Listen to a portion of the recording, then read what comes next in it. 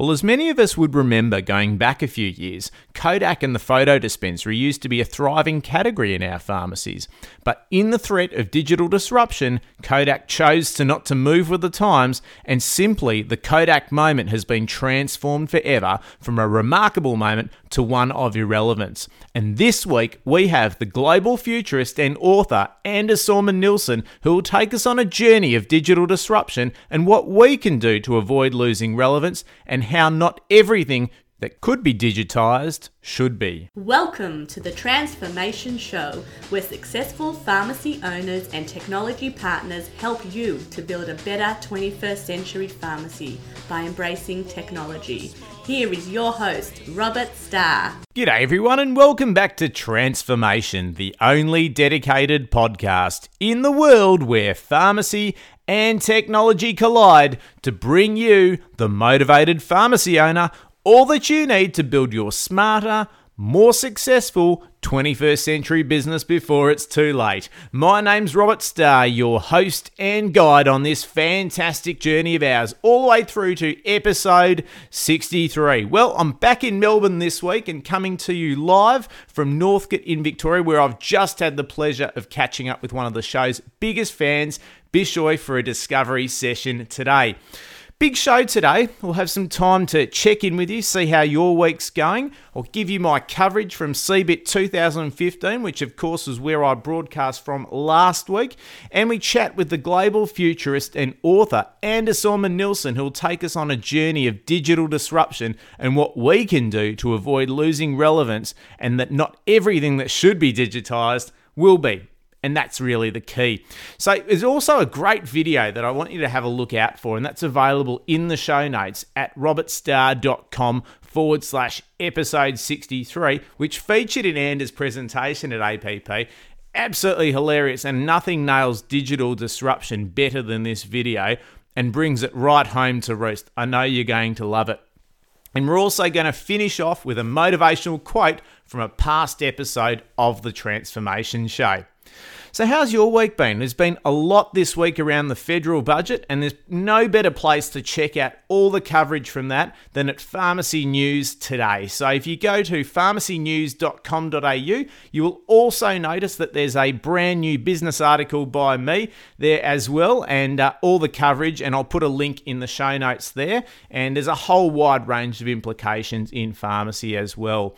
I've just completed issue 2 of Transformation Magazine, which will be out to you on June 9th. So if you'd like to be amongst the first to get hold of that, head across to transformationmagazine.com.au, and much akin to this episode where we're talking about digital disruption, we talk more about how the jewel in the pharmacist crowd is actually our bricks and mortar stores. And as Anders tells us in our interview today, it really is one of our best marketing tools in how we deliver a remarkable experience in store. But more on that very, very soon.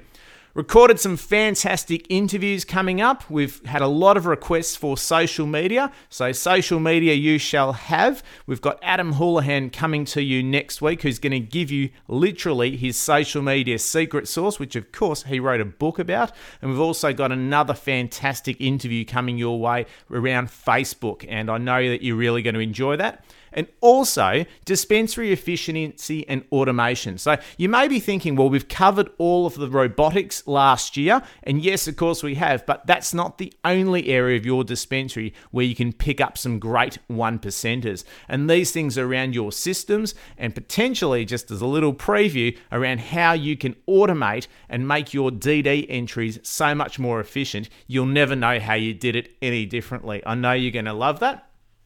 But I guess the big feature of this week for me has been our discovery sessions. I talk about the Pharmacy Freedom Index a lot on this show in terms of how you can access it and how in 7 to 10 minutes you'll get all your biggest opportunities laid out for you in 9 critical areas. But to really dig deep and map that out so that you get a 12-month blueprint of what you can do in your pharmacy in the next 12 months. And of course, you don't want to do everything. We talk a lot about Three Stooges syndrome when we're trying to get things done in our business. If we try and do it all in one go, we'll just get stuck. So these sessions let you get very, very clear as to what's going to give you the biggest financial impacts, the biggest amount of productivity for not only you and your business and your team more specifically, but also what you can do to grow your business in the next 12 months. And that's really, it can be done at a time that suits you. And the sessions we've done this week, the one I've just done with Bishoy was before opening his store. And I've got another one booked in this evening for after hours, and also one coming up in a couple of days via Skype. So really, it's at a time that it's really convenient for you and that you would choose to be able to dig deep and really work out what you want to do on the next 12 months. But also, it allows you to find out if you qualify for the transformation program, which I probably haven't spoken enough about on the show. And I'm not going to spend a whole War and Peace chapter on it, but just to give you a flavour, it gives you the opportunity to work with me and my team directly over the next 12 months, which will feature things like full project management of the entire project and implementation, concierge level support, and done for you systems so that you don't have to get involved and things just happen straight away for you, plus much more. So if you'd like to know more, and of course, if you've done the Pharmacy Freedom Index, book in for that discovery session and you'd be amazed at what you can find out and what insights you can use in your business in the next 12 months. So last week, of course, I was up at CeBIT with my dad, Joe, and I mentioned last week he is a pharmacist. Of course, I'm second generation. I wouldn't be second generation if it wasn't for him. And we had the pleasure of circling the expo and the exhibition, and I even had the pleasure of meeting up for a quick coffee with Stephen from PSA. So Stephen, if you're listening today, g'day, and thanks for catching up last week as well. It was great to hear your insights of what you get out of coming to CeBIT each year. But I wanted to share with you my top 5 discoveries and key learnings, because there's a good reason why I go there every year, and really that highlights it in the first key learning, which is to look outside of the pharmacy industry. There's a great example in this week's episode of how Apple did that successfully when designing their retail experience, and even for products that were built for an initial purpose found a more relevant application. We only have to look at these billion-dollar companies like Instagram, which originally was a Foursquare knockoff. And for those who are thinking, what's Foursquare? It's like a location-based check-in. So whenever you go and eat somewhere, or perhaps where you might go and stay somewhere, you've got the opportunity to become the mayor of that particular property by checking in there as frequently as possible. So I guess it's a way of socially getting a crowd together and sharing an experience in a different, and mostly it's for hospitality, but certainly I have seen pharmacies who do very well on Foursquare. But we didn't really want to talk about Foursquare, did we? But ultimately, Instagram turned that knockoff into a multi-billion-dollar photo sharing app, which was sold to Facebook not too long ago. And of course, closer to home, we've even got a drug like Viagra. Now, you might say, well, drugs and technology, not really the same thing, but I do think that chemicals and their structures and how they interact with our body is akin to technology as well. And of course, we know with sildenafil, it was originally designed as a very underwhelming blood pressure product and angina medicine, which found a surprising new purpose. And of course, we know the rest is history. So the lesson here is that innovation hides in the most peculiar and unexpected places, but we're blind unless we open ourselves up to new ideas, industries, and environments. One of the stalls that I enjoyed visiting was one called My Film Bag, and I'll put all these links in the show notes if you want to check them out, which is a private e-health service for patients.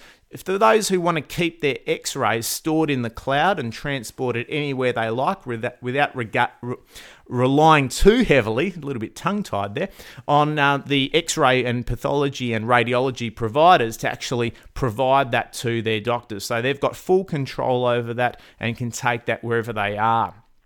Another great stand I visited was LawPath, which is a legal subscription service, all online, of course, which can customize any legal document of hundreds of different templates for you and your business for a monthly low price of around $19 a month. So when you consider the time that it takes for us to go to lawyers, to give them the instructions of what we need for our businesses, to generate personalized documents, we're talking hundreds, if not thousands of dollars. And here, by plugging in our details, we can access it for a very low fee. So it's really quite revolutionary, and I'm sure it's going to disrupt the legal industry a lot, but certainly it's far more convenient for a very time-poor business owner, which I know we all are. Number 4, and these ones aren't probably related to health, but they were just nonetheless very interesting and something that I think we can all relate to. This next one's a pre-order, so you can't go and grab it just yet, but I'll put a link in the show notes for you to have a look.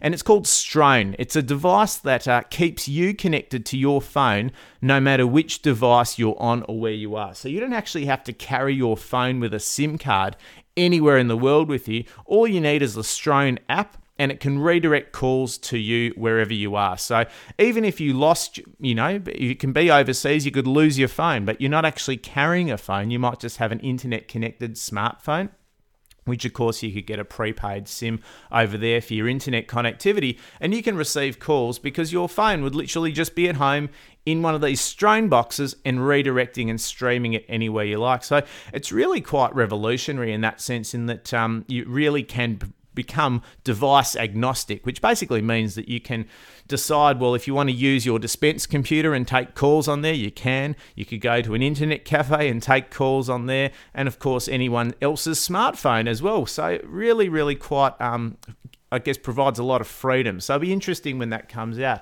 I think one of the most interesting things, and certainly my favourite, was the Tesla stand. And I get very fascinated and love playing and looking at all the customisations of their premium electric motor cars, which really are setting a new standard and an evolution in automobile engineering, both now in the future. And it's fantastic to see, I guess, how that's developed and how electric cars can be, more efficient and I guess from a performance level even better than some of our, gasoline-enabled cars and LPG and all of the other types of fuels that we've tried to use over the years. But I think the most fascinating thing was, and they didn't have it on display there, which was a real shame. It would have been great. But I was able to talk to someone from Tesla about it. There was the Tesla Powerwall, which for some of you may already have read any of the news media articles online about the Powerwall battery.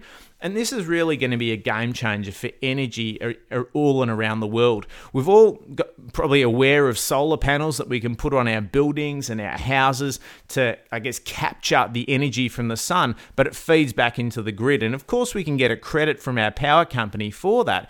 But what this enables you to do is actually store it in your house or your business, which is something that's coming as well. So this is something we may end up wanting to have in our pharmacies, assuming that we've got standalone buildings that we can put solar panels on. And you can actually store the power in there as well, and it can function as a subsidiary to your power source or even a backup power source as well, which is really interesting. If you've ever worked in a pharmacy that's been part of a blackout, I know that I have, it's something that brings everything to a halt. So if we had something like a Powerwall battery to fuel us and keep us going, it's certainly going to be a massive advantage for us in the future, particularly if you're in an area which is well known for power surges, which is where I've worked for a long time.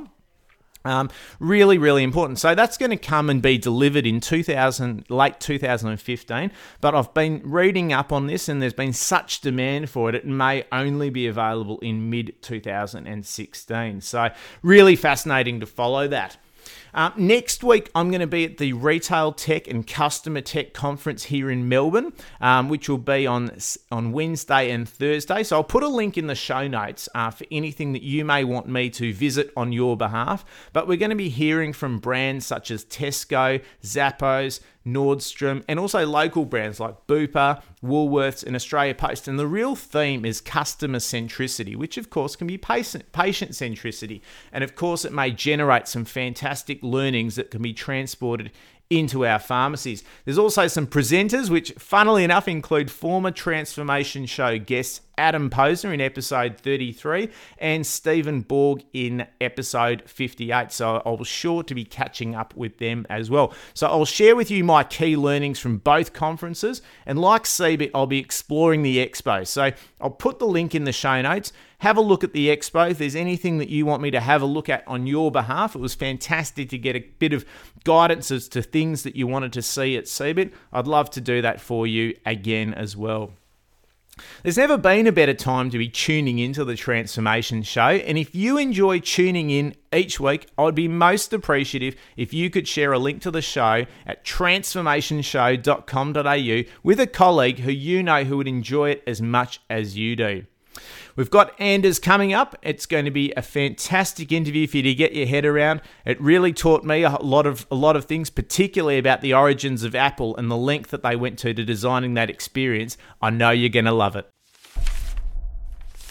Our interview today is with Anders Sorman Nilsson. He's a futurist and innovation strategist and the author of Digilog, How to Win the Digital Minds and the Analog Hearts of Tomorrow's Customers. He's the founder of the research and design think tank Think, and he's well known for change doesn't care if you like it or not. It doesn't need your permission. Anders Sorman Nilsson, welcome to the Transformation Show.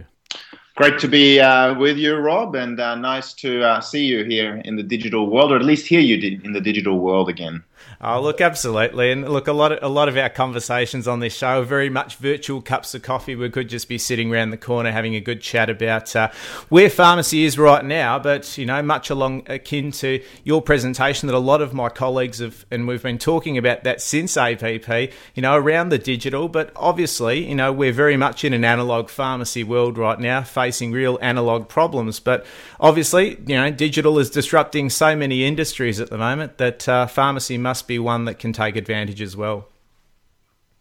Yeah, absolutely. I mean, you and I chatted since the conference via a variety of digital media outlets and channels, including Twitter, about some of the challenges. And while we've sort of had a bit of a chat about, both at the APP conference and beyond, about the fact that digital disruption is impacting your industry, it's most likely also one of the saviors of the industry, as increasingly consumer behavior is moving into the digital world, with the likes of patientslikeme.com or online pharmacies around the world providing services to those people that want easy prescriptions or refills happening via their smart interfaces, their mobile phones, or from the comfort of their own home. So I think the role of the pharmacist is really going to be changing into the future.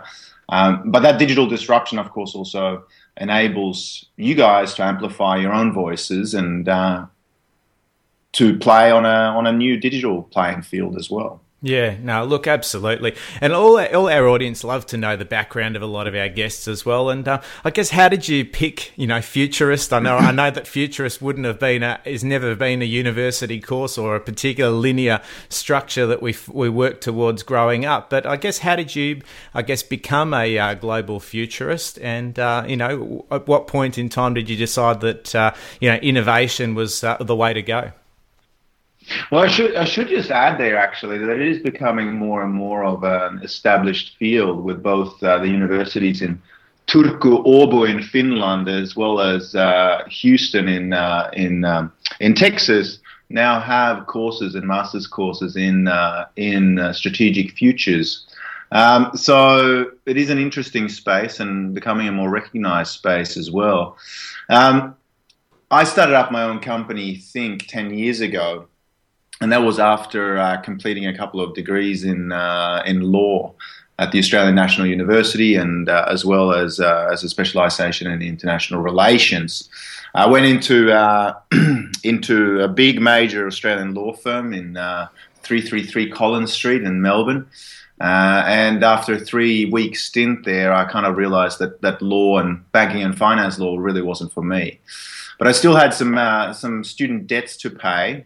Despite having a scholarship to study law, I managed to spend a little bit of money and a little bit of Swedish student funds that support life and travel while we're students, as you know. Yeah. So I had to sort of think about, what do I want to do next? And so I spent some time working in a marketing agency in Sydney.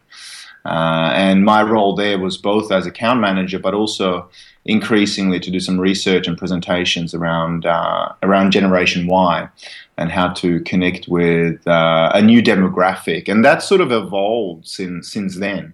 I pretty quickly noticed that I both had an interest in demographic trends, but also in technology trends and how they're fundamentally transforming the way we transact and communicate.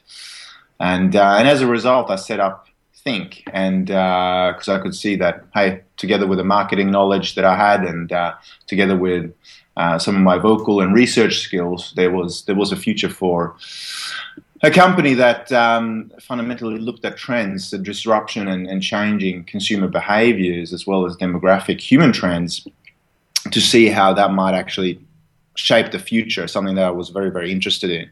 I've also grown up in a family that's highly technophobic, and so I think my kind of revolt, my teenage revolt, goes on beyond my teenage years into adult life by being a kind of a neophile, liking everything new and everything that's technological and shiny and can make us more productive. And of course, it's also probably a little bit of a revolt against my old profession of the law, which is highly backward-looking, looking at precedent and sort of historical cases to influence how we make decisions about present-day behaviors and challenges. So I think that's probably both a little bit of a CV resume for you, as well as a quick sort of background to some of my motives and motivations behind my profession. Yeah, and I think being a neophile is probably akin to just being a Gen Y, as I am as well. And it obviously does pave the way for new innovations, new ways of doing things, and I guess a slight disrespect for what might be the status quo, and that lots of things are being disrupted by digital, as we both know. And the question I do have for you, and a lot of our listeners would also, if they could ask the question, is that in pharmacies, even through the 1980s, I'm second generation, and in my father's pharmacies, he always had a Kodak dispensary in the back of them, and were dispensing photo processing, probably as much as we're dispensing prescriptions at some stages as well. And we all know that Kodak had their moment, and I guess the Kodak moment has changed in its shape, in that it always used to represent something remarkable and magical, and now it represents not understanding, I guess, when you're caught up in change that you don't quite understand and you don't know how quite to adapt. So I guess in that frame, Anders, is pharmacy next for this type of digital disruption? Well, it is one of the spaces that is absolutely ripe for digital disruption. I think also digital disruption has already been happening in pharmacy. Whether people in the industry like it or not, fundamentally, despite the fact that it has proud sort of medical roots, of course, or roots in medicine and the apothecary, it's essentially still a retail outlet, and retail is by no means immune from digital disruption. In fact, Deloitte Digital released a report a couple of years back called the Short Fuse Big Bang Theory of digital disruption. A very, very simple, and just to visualize it for your listeners here today, a simple X and Y matrix, where on the X-axis you have the length of the fuse until digital disruption hits your industry, and on the Y-axis, from the bottom to the top, you have the size of the impact, either rather low or rather massive. And of course, retail trade sits up in that left-hand corner, which is a short fuse but big bang. As you know from my own history as well, having grown up in retail and in a different space, retail trade is one that's already been experiencing massive amounts of digital disruption, and the impact is huge. Now, of course, we can say that because of regulation in the pharmacy space, maybe it's been a little bit slower than, say, in menswear or in record stores, but it is absolutely something that's going to be impacting you guys moving forward in an even bigger way. But as we alluded to before as well, already for many years now, patients have been hanging out on digital platforms like patientslikeme.com, some are choosing to get their prescriptions or their alternative medicines from online pharmacies in Vanuatu, for example. And people are increasingly reading up and hanging out with Dr. Google online instead of going and seeing their general practitioner. So already our consumer behavior is becoming digitized. Yeah, and we often talk about on this show, and I'm glad you mentioned the roots of pharmacy and the apothecaries and so forth. And we always even look at the US drugstores and the origins of those, and that, three of the founding partners of 7-Up, Pepsi and Coca-Cola were all pharmacists, and it all came from having that soda fountain in the pharmacy, which was, probably the 1900s version of social media, in that it attracted the community. People would talk about what's going on, what's happening in all sorts of relationships. And, I've always thought about that, and that, in our modern society, that's where social media is right now. But, traditionally, healthcare professionals, and probably more so pharmacists than others, as we're starting to see the emergence of some collaborative medical practitioners and other allied health practitioners who are embracing social and digital better than probably what we are at the moment, is that it is a space where lots of communication is happening right now, and we need to be part of that larger conversation. Yeah, absolutely. I mean, I always say that it's more suspicious if you cannot be found online than if you have some content available online. I mean, there are people that say, okay, well, can we control the conversation online? And, what are people going to say about us? Or if we sign up to some of these review sites, for example, online, or if people opt in to check out where our pharmacy is at on Google Maps, for example, does that mean that all of a sudden, people can leave bad reviews, and how can we control that? Well, the reality is you cannot control the conversation, but you can help curate it by contributing really good digital content in that space, which is obviously where your customers and patients are increasingly hanging out. Yeah, and I guess as we know, the big growth on Facebook is in that 55, 65, 70-year-old demographic, and the majority of chronic disease patients sit in that bracket that we see in our pharmacies every day.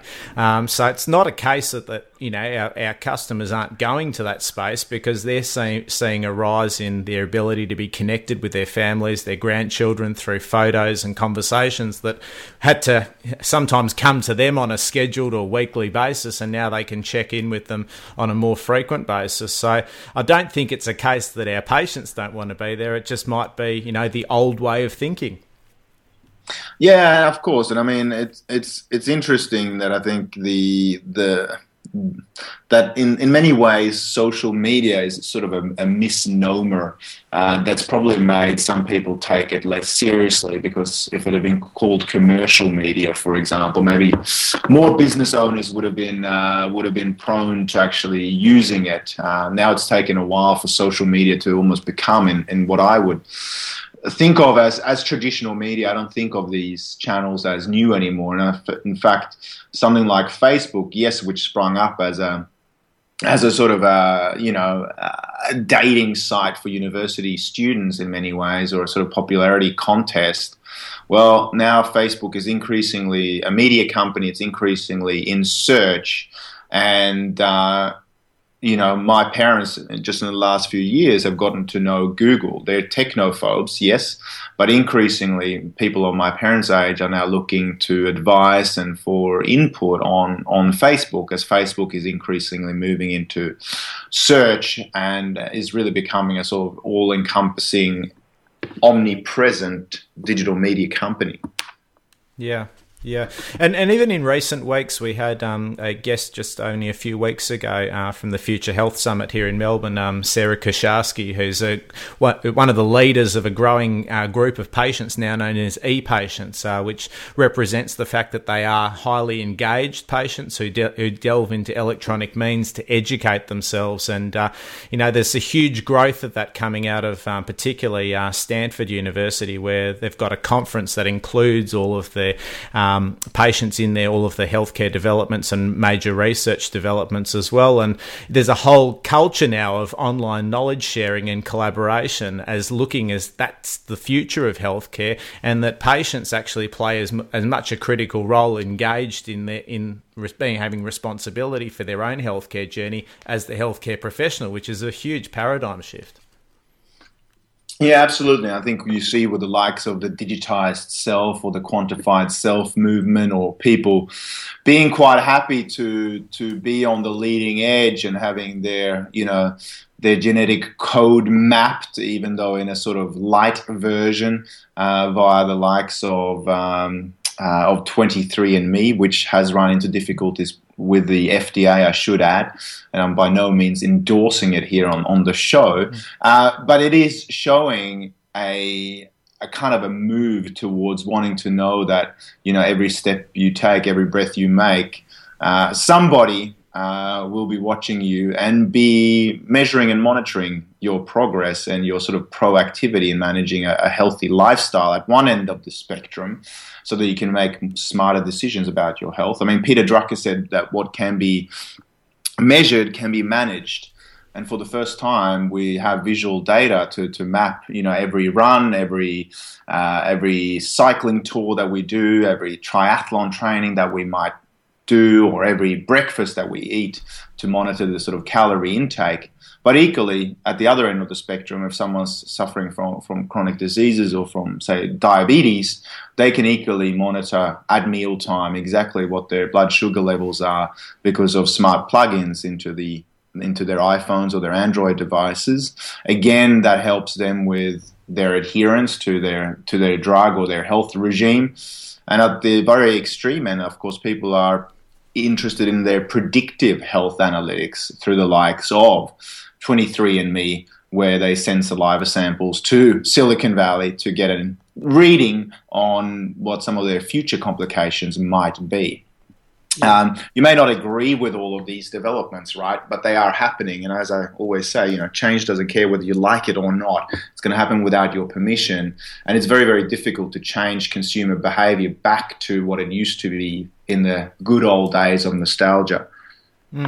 And we're even seeing in Melbourne, we had a recent interview with Alan Sheffield, the managing director of a company here in Melbourne called GenesFX, and they specialise in pharmacogenomics. So there is a mapping of the human genome and how it affects the metabolism of certain medicines and what you're likely to metabolise faster or slower based on your makeup. And I guess ultimately, it's not quite to the level of, I guess, how the disease state may play out, and that you're able to, I guess, predictively model, how advanced you may be in a matter of months and what steps you may need to take earlier than perhaps a different patient. But it's there, and that test has been available for 3 years, and ultimately there's probably a low adoption right now, but nonetheless it has that ability to personalise the patient's outcome at the end of the day. Yeah, exactly. And I think that sort of personalised piece actually sort of in many ways comes back to the kind of good old roots of the apothecary or even compound pharmacy, despite that might be a controversial term for some these days. It does go back to that personalization, and that's increasingly something that I think the patient is expecting with drug complications and drug cocktails being a great killer in both in the United States, but also in Australia and around the world, because, care hasn't been personalised enough for the patient. Yeah. No, absolutely. And I guess, one of the biggest developments that I saw at this Future Health Summit only a couple of weeks ago was a Samsung device called the Symband, which had multiple clinical monitoring sensors, and it could have up to 20 different versions, from blood gases to ECG to obviously the typical baseline ones of respiration rate, blood pressure, heart rate.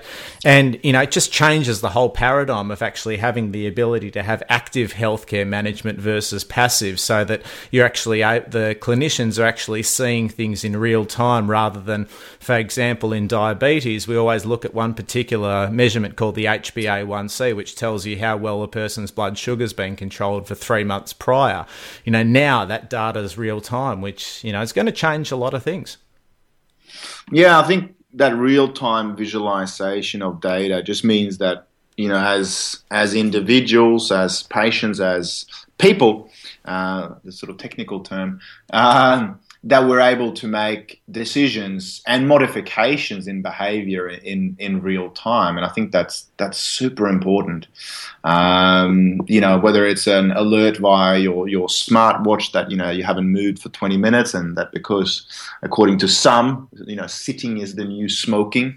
Yeah. It might be time to go for a walk, for example, or when you're thinking about, or being spontaneously influenced in the shopping aisle by, the Mars and Snickers bar on the way to the checkout, that, hey, maybe because of your geolocation, you get a reminder from your blood sugar level app, for example, that, hey, avoid this aisle. This will really mess with your with your blood sugar level. Through these kind of nudge effects, we're able to make different decisions, and I think that's key to the future of our health as a species, but of course also very much on an individual basis. Yeah.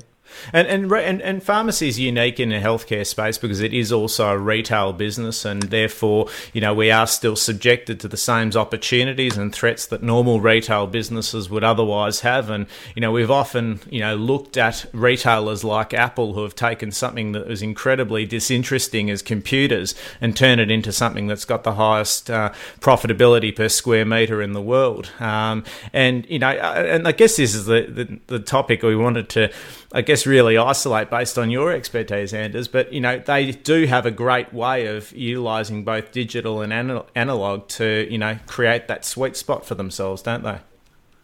Yeah, and of course the other piece about the Apple retail spaces, and I think that it was such a beautiful sort of counterintuitive move back in 2001 when they opened up their first retail store in San Francisco, was the fact that they didn't study any other computer companies or consumer electronics companies. In fact, what they looked to when they started their retail presence was the Ritz-Carlton in New York, because several of the leaders of Apple had been there for a leadership conference earlier on. And when they were asked by Steve Jobs and Tim Cook, where have you had the best customer experience ever in your life, a number of them said the Ritz-Carlton in New York. And so, of course, the whole retail model is very, very Apple-esque in the fact that it's not necessarily an innovation. They've just totally modeled a great customer experience journey from a totally different industry. And I think we need to do that more often. I mean, this is the reason why there's now a concierge at the door greeting you at every Apple store, because that's what happens at the Ritz-Carlton in New York. The reason that the staff further into the shop have knowledge about you is that the concierge passes down little digital notes about your arrival, so that by the time you kind of reach the check-in desk at the Genius Bar, for example, they already know who you are, what your appointment's about, and you get to sit down for some technological coaching with that Genius bartender, just like you would maybe share your life story or your life's issues with a bartender at the Ritz-Carlton over a glass of whiskey. And so I think the important lesson here is that we need to look outside of our own industries to ensure that we create a retail presence that's really world class, because we need to be increasingly respectful of and mindful of the fact that the consumer has a choice to not hang out with us in analog reality or in the physical world whatsoever. And when they do step into our shops or our pharmacies, we really need to be grateful to them and to make sure that they start having a great experience per square meter, not just that we focus on the sort of metric of high sales per square meter. But because of the experience, most likely you'll see your profitability going up as well. But the experience in store needs to really transition and be world class for the patient or the customer. Yeah, and I guess, you touched on the perfect thing there, in that in reality right now in 2015, you could very easily exist through this world without ever talking to another human. You could order your food, your takeaway, and everything without even touching another physical person if you want to. And I guess we're seeing outside of our industry this huge growth in experiential retailers, and that people are prepared to pay more for a experience that's remarkable and, ultimately allows them to feel something. So is there something, I guess there's something in it, in that something that's logical in a digital space may not be the be all and end all for our customers, because we quite often look at price being the biggest problem, I guess, in pharmacy right now, because we've got discounters that are taking large market share away from the traditional pharmacies. But in reality, it may be more than that, than what they're looking for. Yeah, I think the interesting thing here is that there are certain transactions and certain pieces of the consumer journey where maybe we as the retailers, the pharmacists, the business strategists, we always kind of assume that human is better. But in fact, our consumers or customers who are also human, they don't always think that human is better. We can all think of a horrific sort of customer journey or a customer experience with a brand that we might have engaged with. You just need to think about your last holiday, or your last check-in at an airport, or your last journey with Melbourne public transport, for example, to kind of go, was that experience one that was beautifully frictionless? Was it seamless? Did all the transitions work? Or when you walked into your retail bank branch last time to solve a problem that they couldn't help you with via phone banking or via the mobile app, which really you prefer, and then you walk into a retail branch and the retail branch manager has no idea that you've spent all this time via their mobile app and with their call center, and again you have to start from scratch. These experiences are all sort of examples that in some regards human isn't better. And I think there's a wonderful quote from Jeff Bezos of Amazon fame, who I met at the TED Global conference back in 2009. Very interesting character, and he says that if someone has to pick up the phone and call Amazon, something in their process has broken down, and Amazon keeps taking out global awards for the best customer service, yet we never really see a human when we engage with Amazon as a retailer, only as a very final step if everything else kind of failed. And in that instance, people's expectations of what is good customer service have shifted. Good customer service is not necessarily a friendly smile from Amazon. It's just making sure that the product that you ordered turned up on time, that you have transparency to see that, okay, I've ordered something for Melbourne from Sydney, and it's currently in Albury Wodonga on its way, and it's going to be arriving at 3:59 this afternoon on the next flight on your doorstep, delivered by maybe a drone. That kind of supply chain transparency is increasingly what people want. They don't necessarily care if it's delivered with a human smile or not. In some transactions, right? There are others which are a lot more high touch, which maybe we should never digitize. But this is the constant kind of questioning, and where you need to make your own deliberate choices as a pharmacist and as a retailer. What should we digitize? What should we not digitize? And where do we kind of want to specialize in terms of our customer touch points? Yeah, and I guess, when we cast our eye to the future in terms of, where a pharmacist may be in 20, 30 years' time, and, ultimately, we could probably acknowledge that, what could be automated will be automated. I guess what could be digitised will be. And ultimately, we look at where a pharmacist can play its biggest role. And, often we look back to, the roots of pharmacy and where that came up and why people would come in. And it was all about the relationship, which is about, a pharmacist understanding the personal characters of a particular person, their family, the interrelationship of all of the family, to really determine, I guess, what was the right medical therapy and what was the healthcare prescription, they would need to assist them in helping them get fulfilled. And it comes down to so many different factors: our clinical knowledge, the ability for the patient to give us information, and I guess data as we potentially could be getting from their wearable devices moving forward. So in one way, we've looked at thinking, well, a role for a pharmacist is really going to be about managing that and translating that knowledge into wisdom. And that might be where a pharmacist sits. But, ultimately there's a lot that's got to change before we get to that point, as our remuneration right now is purely transactional. Yeah, absolutely. I mean, we see that a little bit as well in certain professionals where there's sort of a high level of fiduciary duty.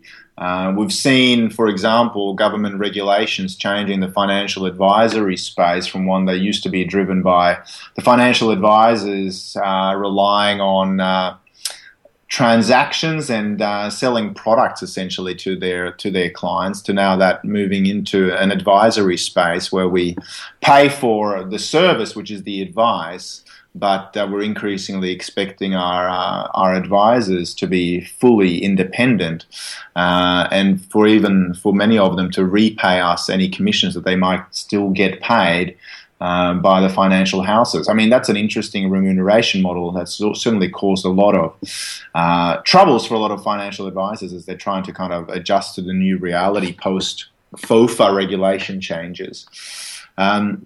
So that's one piece. I think despite the fact that a lot of your remuneration is based on the transaction, it never hurts to really take a position in the market, and particularly in the digital space, of being the sage, the thought leader, someone who is doing something differently, particularly as this space is becoming more sort of generic and commoditized, and as pricing pressures through the discounters is obviously stepping up. You have to find a way to differentiate and add value to the transaction. And sometimes that's a friendly smile, but increasingly it might be that you start publishing content online, and that you also start thinking of your retail space, not just as a space where you have a point of sale, but that is really an experiential media outlet. I was recently, in fact, just last week, I was in Belgium speaking at a conference for Retail Detail, one of the largest retail conferences in the Benelux countries. And we had a lot of discussions about the fact that the physical retail outlet now is a form of media, and that it is a huge differentiator, potentially, if it's designed in the right way.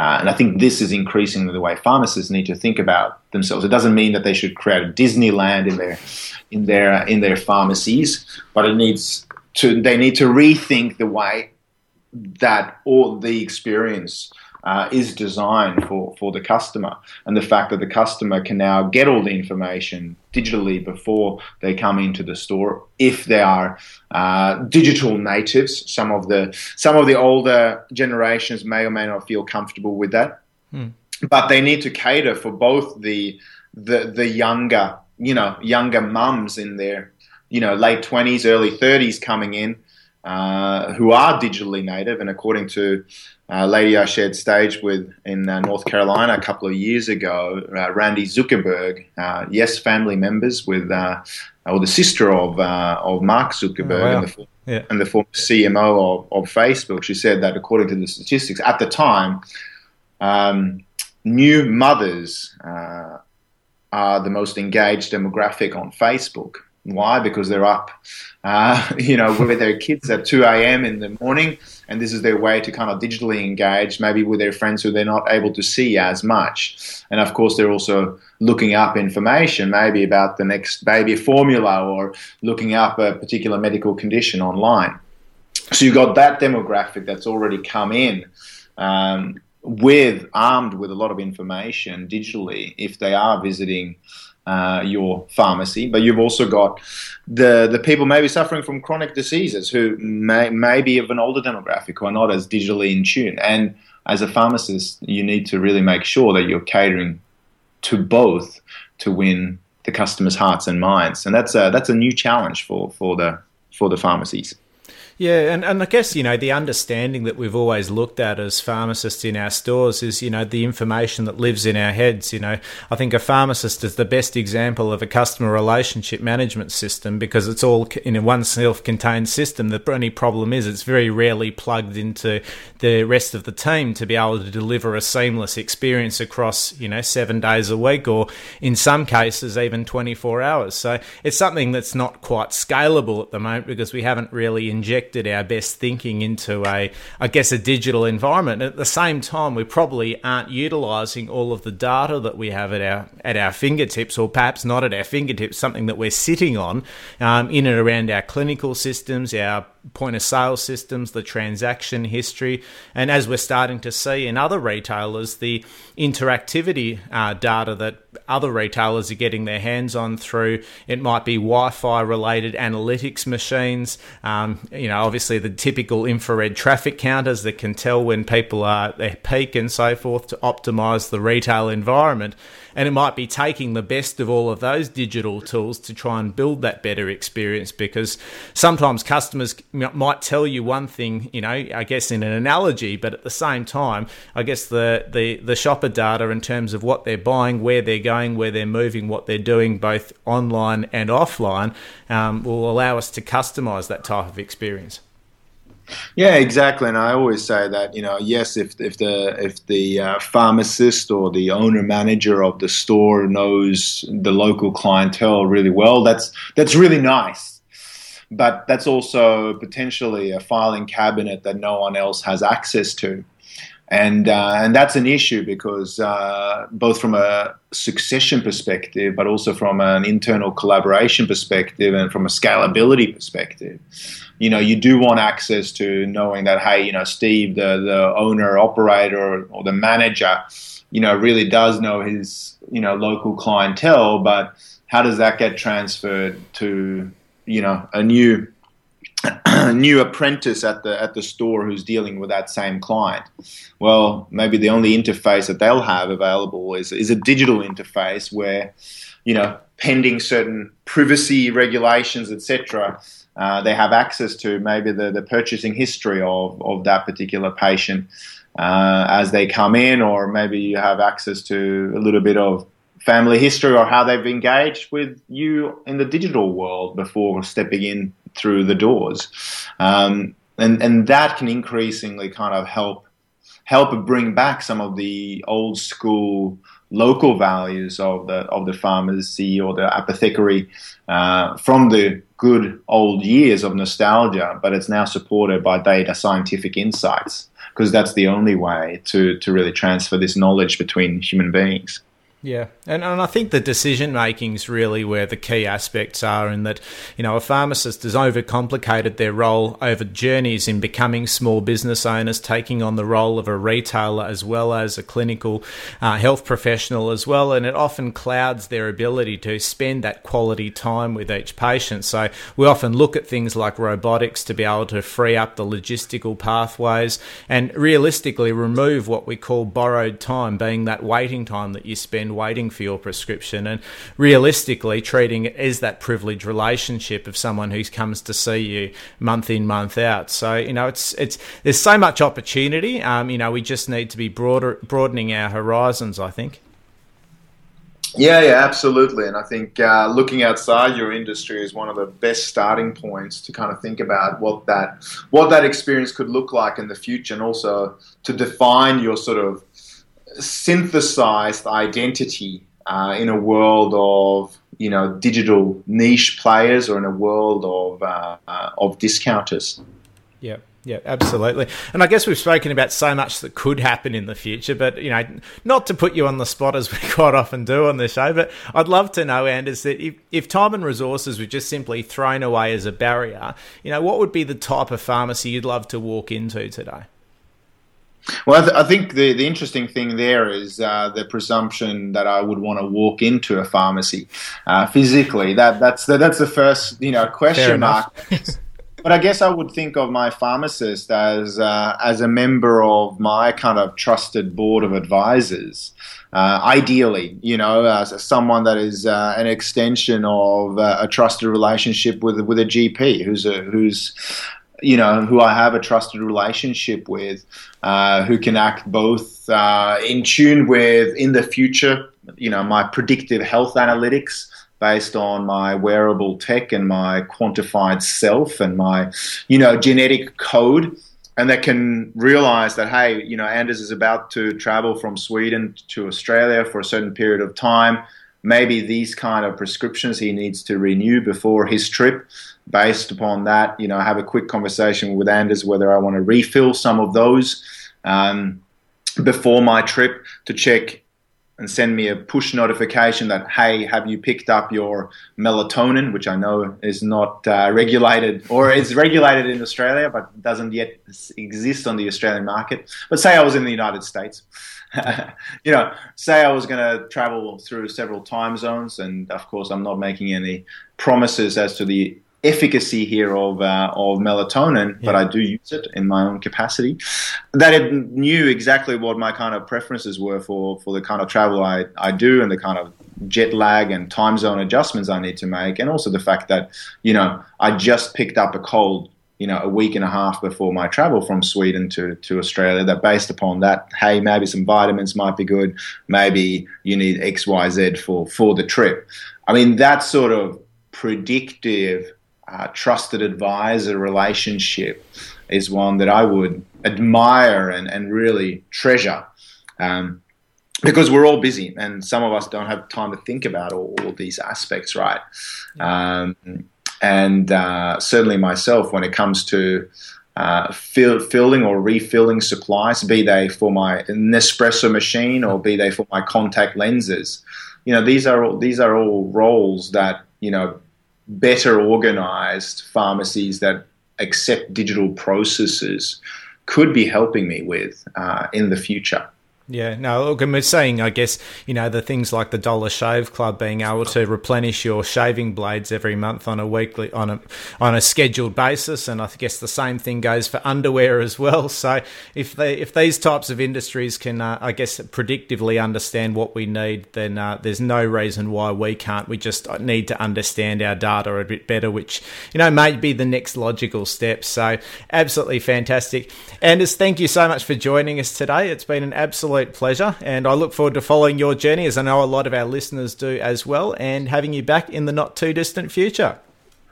Fantastic. I should just wrap this up by saying that so often we look backwards, as you pointed out before, but the future is where we're going to be spending the rest of our lives, so we better start preparing for it now. Absolutely. Thanks, Anders. Appreciate it. Thanks, Rob. Bye. Well, not for the first time, we've been absolutely blown away by the best benefits of the past, the present, and most importantly, our future. And our future, as we acknowledge, is what we can control. As we always talk about, if you think what you've always thought, you'll do what you've always done, and you'll get what you've always got.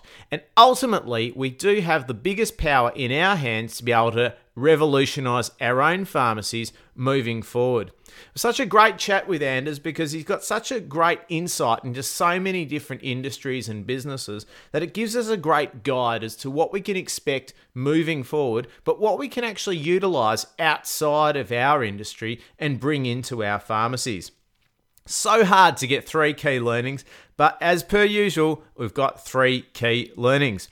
And number 1 is that changing times upon us. We know that. And ultimately, you'll probably think, well, that's a pretty dumb key learning, because we know that. But realistically, who would have thought that the Kodak moment would take a transformation of itself, in that it used to represent something magical and remarkable in our lives, but now represents a company, a point in history where a huge influencer in Kodak simply didn't acknowledge the fact that there was disruption around them and they wouldn't change for it. They didn't adapt, they didn't adopt the digital technology, they were disrupted, and now they are irrelevant. So we don't want pharmacy to have our own Kodak moment. We've got lots of indicators around us right now that we are likely to be digitally disrupted. We've got social media right now, which we always resist an adoption to. But realistically, as we talk about a lot on this show, social media has been part of our culture all the way back to our origin.